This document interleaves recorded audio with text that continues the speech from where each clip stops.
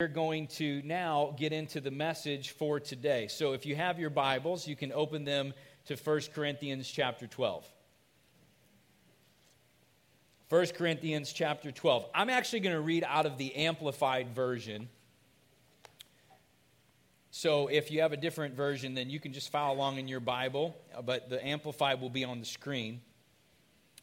1 Corinthians 12, verse 12. For just as the body is one, and yet has many parts, and all the parts, though many, form only one body, so it is with Christ. For by one Holy Spirit we were all baptized into one body, spiritually transformed and united together, whether Jew or Greek, slave or free, and we were all made to drink of one Holy Spirit, since the same Holy Spirit fills each life. For the human body does not consist of one part, but many limbs and organs. If the foot says, because I am not a hand, I am not a part of the body, is it not on the contrary still part of the body?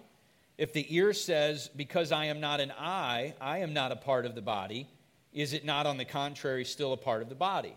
If the whole body were an eye, where would the hearing be? If the whole body were an ear, where would the sense of smell be? But now, as things really are, God has placed and arranged the parts in the body, each one of them, just as He willed and saw fit, with the best balance of function. If they all were a single organ, where would the rest of the body be? But now, as things really are, there are many parts, different limbs and organs, but a single body. The eye cannot say to the hand, I have no need of you, nor again the head to the feet, I have no need of you. But quite the contrary, the parts of the body that seem to be weaker are absolutely necessary. And as for those parts which we consider less honorable, these we treat with greater honor, and our less presentable parts are treated with greater modesty, while our more presentable parts do not require it. But God has combined the whole body, given greater honor to that part which lacks it, so that there would be no division or discord in the body, that is, lack of adaptation of the parts to each other, but that the parts may have the same concern for one another. And if one member suffers, all the parts share the suffering. If one member is honored, all rejoice with it. Now you collectively are Christ's body, and individually you are members of it, with His own special purpose and function. So this year, at the beginning of this year and this month in Vision Month, we're kicking it off by talking about taking your place. Taking your place. I could say it like this. Every single person by God's design has a place that God has fit for them in His family. And it's amazing to me when you study just human behavior and all different histories and all different social groups, you name it, culturally, there's a common denominator that people are yearning to belong. People are yearning to connect. People spend lots of effort and time and energy to try to fit in and be a part of certain kinds of groups, so that they would experience some kind of value or fruit of belonging to something and being connected. But what I want to tell you, church, is that God's plan and His design is that your greatest sense and greatest part of belonging is in His family and is in the body of Christ. That God wants each and every one of us to take our place in His family, and ultimately that the greatest purpose to which our lives would serve is to advance the kingdom of God here on this earth. And for those who discover that, those who've taken their place and found that, it's something that is you can try to explain, but there's just a rich treasure and a rich fruit that is found from that you now know that you never want to be apart from or out from under. I love hearing some of the things that we are hearing from our young people and from our youth. Statements like, Oh, no, this is my home. No, this is my church family. This is where I belong. You know, we have students who are teenagers who don't drive, whose parents are not currently attending church, and they bring them and drop them off here on Sunday mornings so that they can attend and come back and pick them up. That's commitment. That's dedication. But even more than that, it's a sense of somebody who says, I found my place.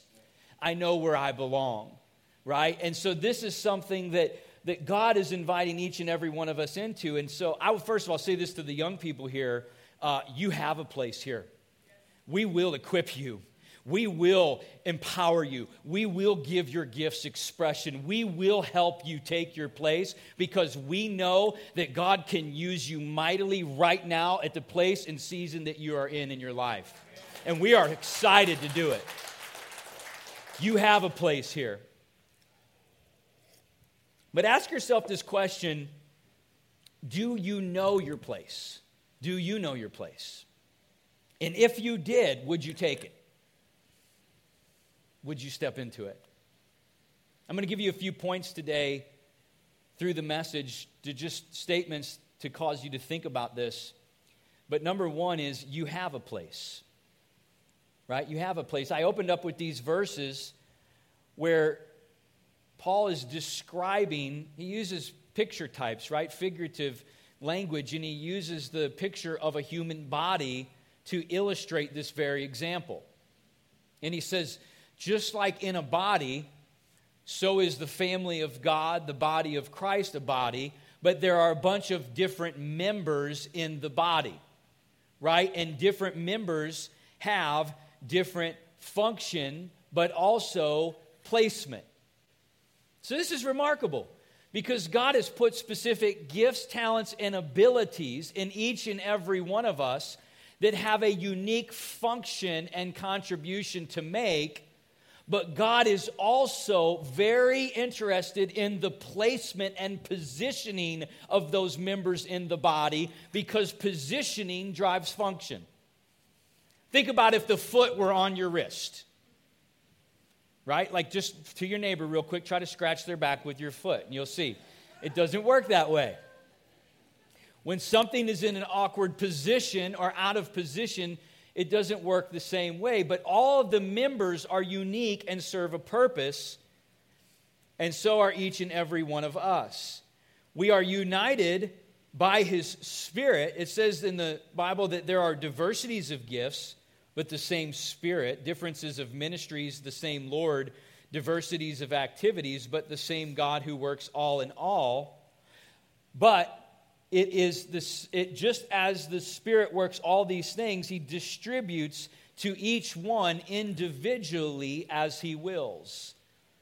So God is very precise. He's not random. There's not coincidences with God. There's no accidents, no slips, no mess-ups. You know, sometimes people, when they have a struggle with self-image and identity, they think maybe that there's something wrong with them, or they weren't created right, or they should have had something that someone else has, or they suffer under this cloud of comparison all the time with other people. And I just got to tell you that those things are attacks from the enemy to fracture the very truth of the beauty of the identity that God has created you with. There are gifts and abilities in you that no one else has. It's a unique makeup. And that fits into a specific place in God's family to accomplish a very specific work. And if the enemy could do something to try to come against the body of Christ in any generation, one of the biggest things he would do is try to separate members from the body and from their place of functioning. If you try to isolate them out, right? Try to get them in a place where they are not operable and they're not contributing to the rest of the body. Let me give you an example. My dad, he has his pilot's license. He's been flying since he was like 16 years old. And some of his friends, they're part of this like flying group or whatever. And some of his friends volunteer. I think this is just incredible with their planes that they have to do what are called angel flights. Maybe you've heard of that before. An angel flight is somebody that has the ability and the means to serve in a way that when an organ donor has an organ and someone needs that organ immediately, these pilots bring their planes and they go and they take that organ and they fly it to whatever hospital they need to get it to so that it can be put in that person that is in need in a timely fashion. But here's the thing that I'm thinking about, is that organ ultimately has to be put into the body, ultimately has to be put in position, ultimately has to be put in place in order for it to really serve its purpose. See, a lot of times people, their relationship with church, and I say church, and what I really mean is the body of Christ, but the expression, of course, would be the local church. Their relationship with the church is more like that kidney in a mason jar. It's this organ that has so much potential. It could accomplish so much, but until it's actually put in the body and connected to the rest of the parts of the body, and the same blood and the same life begins to flow through it, and then the systems come alive together, and then all things begin firing on all cylinders, that's when that specific member of the body really begins to reach optimal functioning. And this is God's plan for all of us. He says, I've got a place for you, and I want to put you in my family, and then I want to use you in a way that begins to make an impact in a bigger picture. In fact, that's point number 2, is that your place is a part of a bigger picture. Put up 1 Peter chapter 2, if you don't mind, verse 4. Peter says this, coming to him, Jesus, as to a living stone, rejected indeed by men, but chosen by God, and precious, you also, as living stones, are being built up a spiritual house, a holy priesthood, to offer up spiritual sacrifices acceptable to God through Jesus Christ. Therefore, it is also contained in the Scripture, listen to this, behold, I lay in Zion a chief cornerstone, elect and precious, and he who believes on him will by no means be put to shame. So here now we have a completely different illustration that is basically trying to tell us the same thing. That we are individual parts and we belong to a whole. Paul used the body and members of the body to describe it. Peter is now using a building and stones to describe it. Put the 2022 Take Your Place slide up there if you don't mind, please. So this graphic, as you can see, is a picture of a building up close. It's a zoom in. And there are a bunch of different stones, shapes, and sizes that are kind of all pieced together. And then you also see like a schematic of a blueprint overlaid on top of that, which represents precision, okay? And so that image is designed to really carry forth this message in our minds, but it represents what Peter's saying. We are all living stones.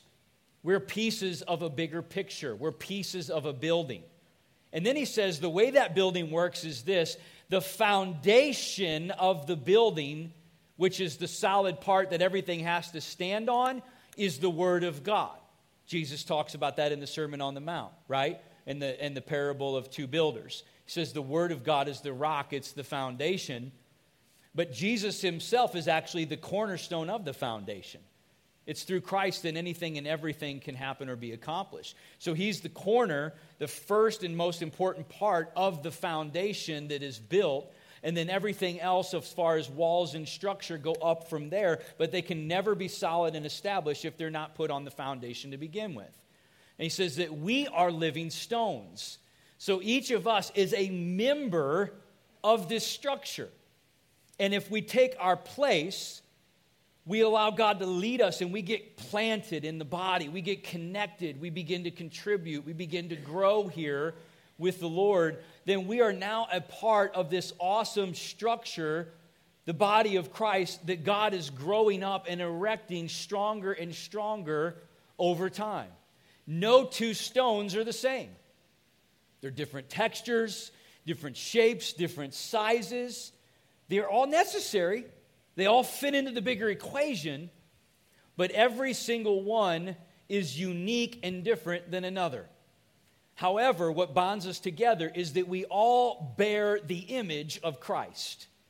You ever see building materials like bricks or blocks when it's going up? And they're all kind of each individual pieces, but a lot of times stamped into the clay will be the manufacturer's name, like Acme Brick or whatever. It'll have it stamped in, and you can always see who the owner is, right?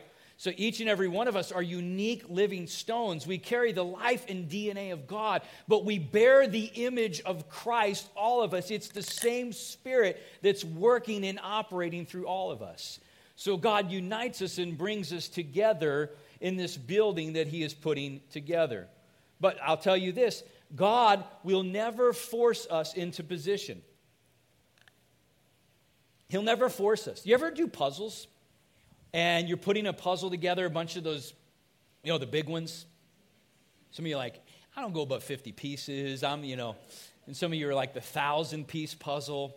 Man, you impress me. I don't have the patience for that. But you got those puzzles. And you ever have a time where you got a puzzle piece and you're pretty sure it fits? Well, there it is. It's the spot. And you're putting it in there, and it looks like it's supposed to, but it's just not quite right. And in the back of your mind, it should fit better if it were the right one. But if you're like me, you kind of twist it. Maybe if I shave the edge of the cardboard with my knife just a little bit, and then you squeeze it in there, and it comes popping out, And God never does that. He's not going to force you into position. He just won't. It's an invitation. It's a great invitation with tremendous benefits. But it's an invitation that He is presenting to each and every one of us. He'll let us do the Jonah thing for a while. When God gets a hold of our heart, and this is where I'll bet a lot of people are right now. I know that's what God is telling me. I need to make my involvement in the body of Christ more of a priority. But we do the Jonah thing. Now I'm going to run here, and I'm going to run there, and I'm going to go to my Tarshish, And God will let storms happen. I mean, He's amazing. He'll let some things get in our path to interfere with our recklessness in our running to try to get us back on course. But He's never going to grab us and force us and put us right back into position. But He'll let us do the Jonah thing. I've done the Jonah thing. Have you ever done the Jonah thing, right? But ultimately, I'm going to make a bold statement, but I believe this is theologically completely accurate, that the human heart will never be fully satisfied and set in place with their individual unique purpose until they are advancing the kingdom of God and the body of Christ as the ultimate purpose with their lives to which they're living for. Right? It's not to serve our kingdom. It's not to serve our own pleasures and needs. The irony is that we're most fulfilled and joyful and satisfied when we're actually serving God's plans for our life.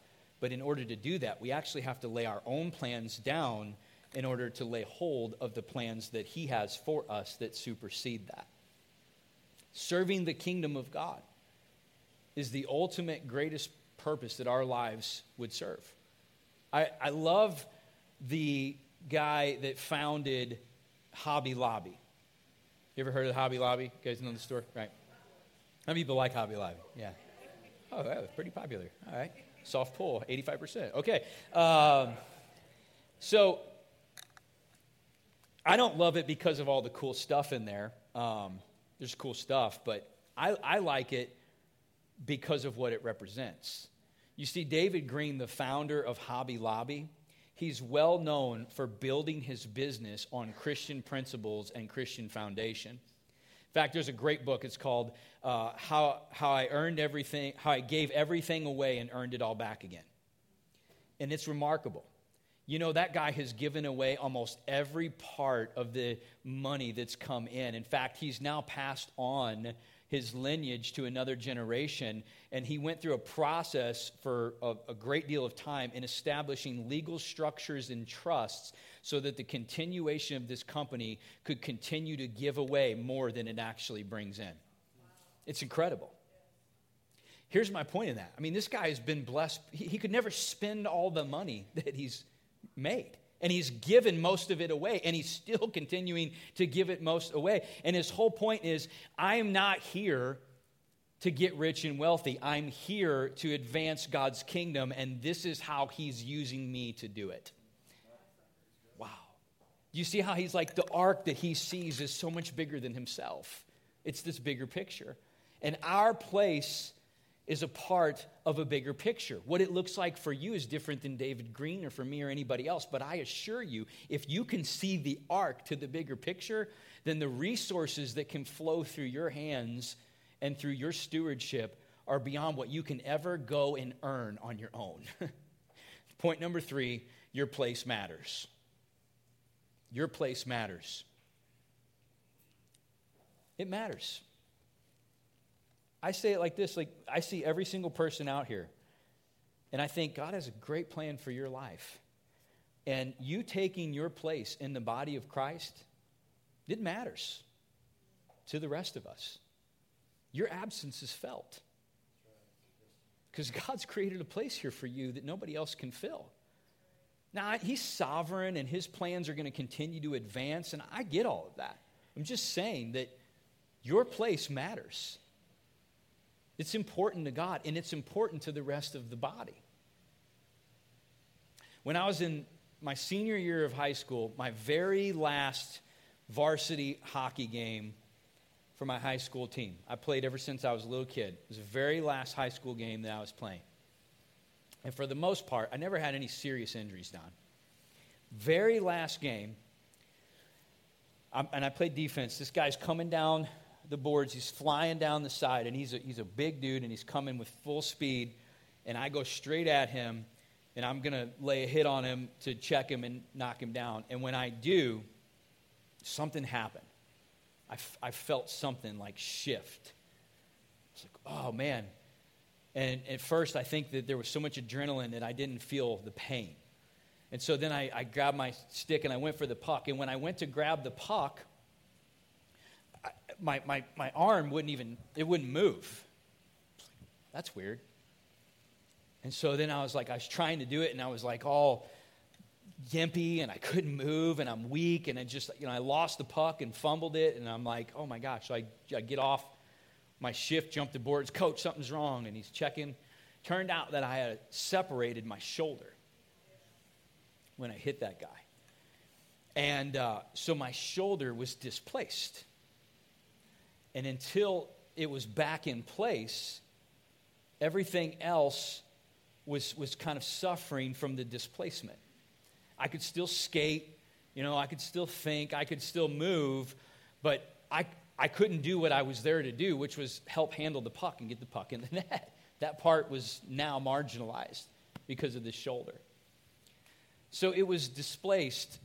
And here's what I think happens for a lot of people, and the enemy loves to do this. He wants to displace you. He wants to separate you. Because if he gets you out from the fold, if he gets you out from the flock, the wolves hit the edge first, right? They hit the perimeter, the loose sheep on the fringe that are not tied into the flock. That's where they attack first. The enemy knows if he can get you out there, separate you, move you away from the body, he'll tell you everything. They just want your money. They don't care about you. It's just a business. It's just a sham. I've heard it all. They'll tell you the enemy will use anything he can to try to sever people and fracture people from the body. We are not perfect. No church is. But I assure you that your place in the body and being connected is the healthiest and safest place that you can possibly be for your spiritual growth and development. But listen to me. This is encouragement. You may be displaced, but you've never been replaced. You've never been replaced. God still has a place that's ready for you. It's ready if you'll take it. And maybe the Lord's speaking to you right now, and he's saying, this is a part of the next step. I need to be connected to godly family. Ephesians chapter 2, verse 19. It says, "Therefore you are no longer strangers and foreigners, but fellow citizens with the saints and members of the household of God." And listen to this. "Having been built on the foundation of the apostles and prophets," which is the doctrine of Jesus Christ, the gospel, "Jesus Christ himself being the chief cornerstone," here we are again, "in whom the whole building being fitted together grows into a holy temple, in whom you also are being built together for a dwelling place of God in the Spirit."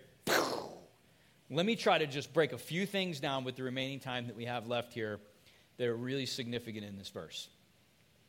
He says, we are growing together as one building. And that word growth actually means to grow both in size and in maturity. So as we connect and we take our place in the body of Christ, then of course the kingdom of heaven advances on the earth. Heaven is populated. The body of Christ expands, takes territory away from the enemy here on this earth. People whom are perishing will now be living in heaven eternally as the church grows and gets bigger. But it's also a clear picture that every single one of us, our personal growth, and there are different growth factors, I understand that, different levers, reading the word and praying, and these are things you can do in your own private time, and I understand that. But there is a clear indication that the ultimate growth of every individual to reach spiritual maturity, or as Paul says, to present each man perfect in Christ, which is fully mature when they go to be with the Lord, that they've reached the fulfillment of their spiritual journey, is imperative that we are connected in part of the body in order for that to happen. Because this is part of how God grows us. And he grows us together. I love that. We're all headed in the same direction. Unique, but we're kind of all on the same path, which is the kingdom of God is expanding. You know what that tells me?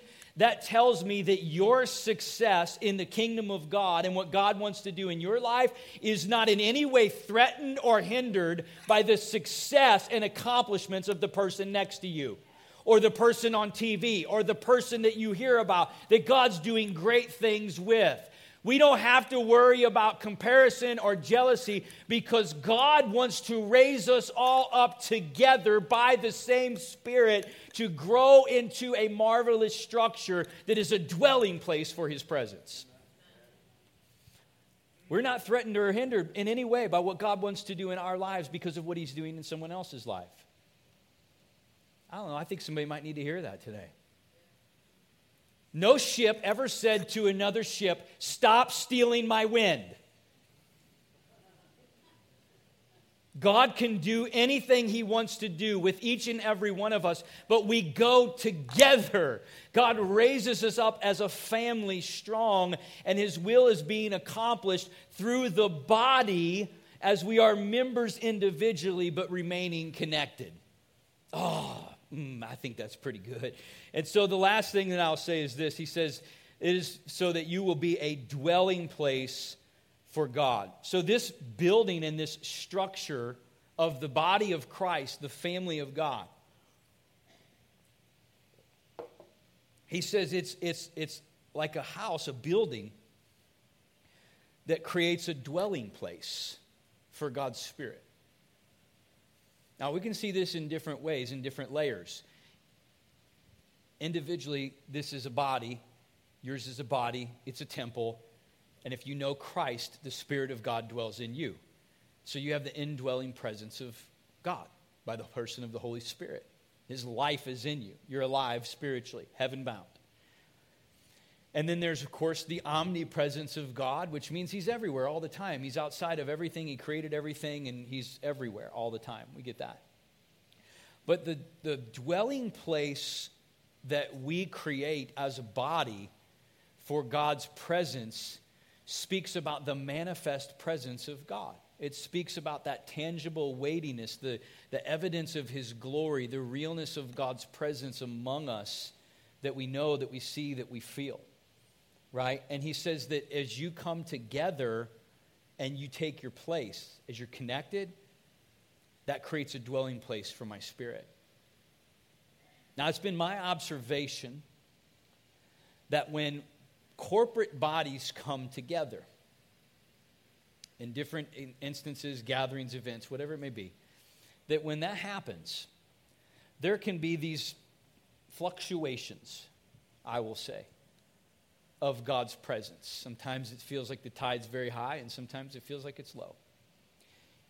I do believe with all my heart that you take that populace of people, the greater representation of that populace whom are connected and in place. When that is higher, the presence of God is more intense. You take a group of 1,000 people and only a few of them are connected, are in place, then what kind of a dwelling place does that create? But you take a small group of people, 80, 90% of them are in place, are connected, are in their part in the body of Christ, and it is like an intense moment and place for God's presence and to increase and to dwell with that people. And we need to be a people who live in and dwell in the presence of God, that we stay refreshed and at rest all times. Because what God has called us to do, it may be great and exciting and huge. It is. But it's meant to be done from a place of rest. No striving, no agonizing. God's blessings will make us prosperous, and he adds no sorrow with it. And so that presence of God that's in our dwelling place, it keeps our souls refreshed, and it keeps us in a place of rest, because if we've given our hearts to Christ, then we've entered into the place of rest that's available for us. And now it's a matter of just living from it. We already have it. It's just a matter now of living from it. And so I'll just close with that.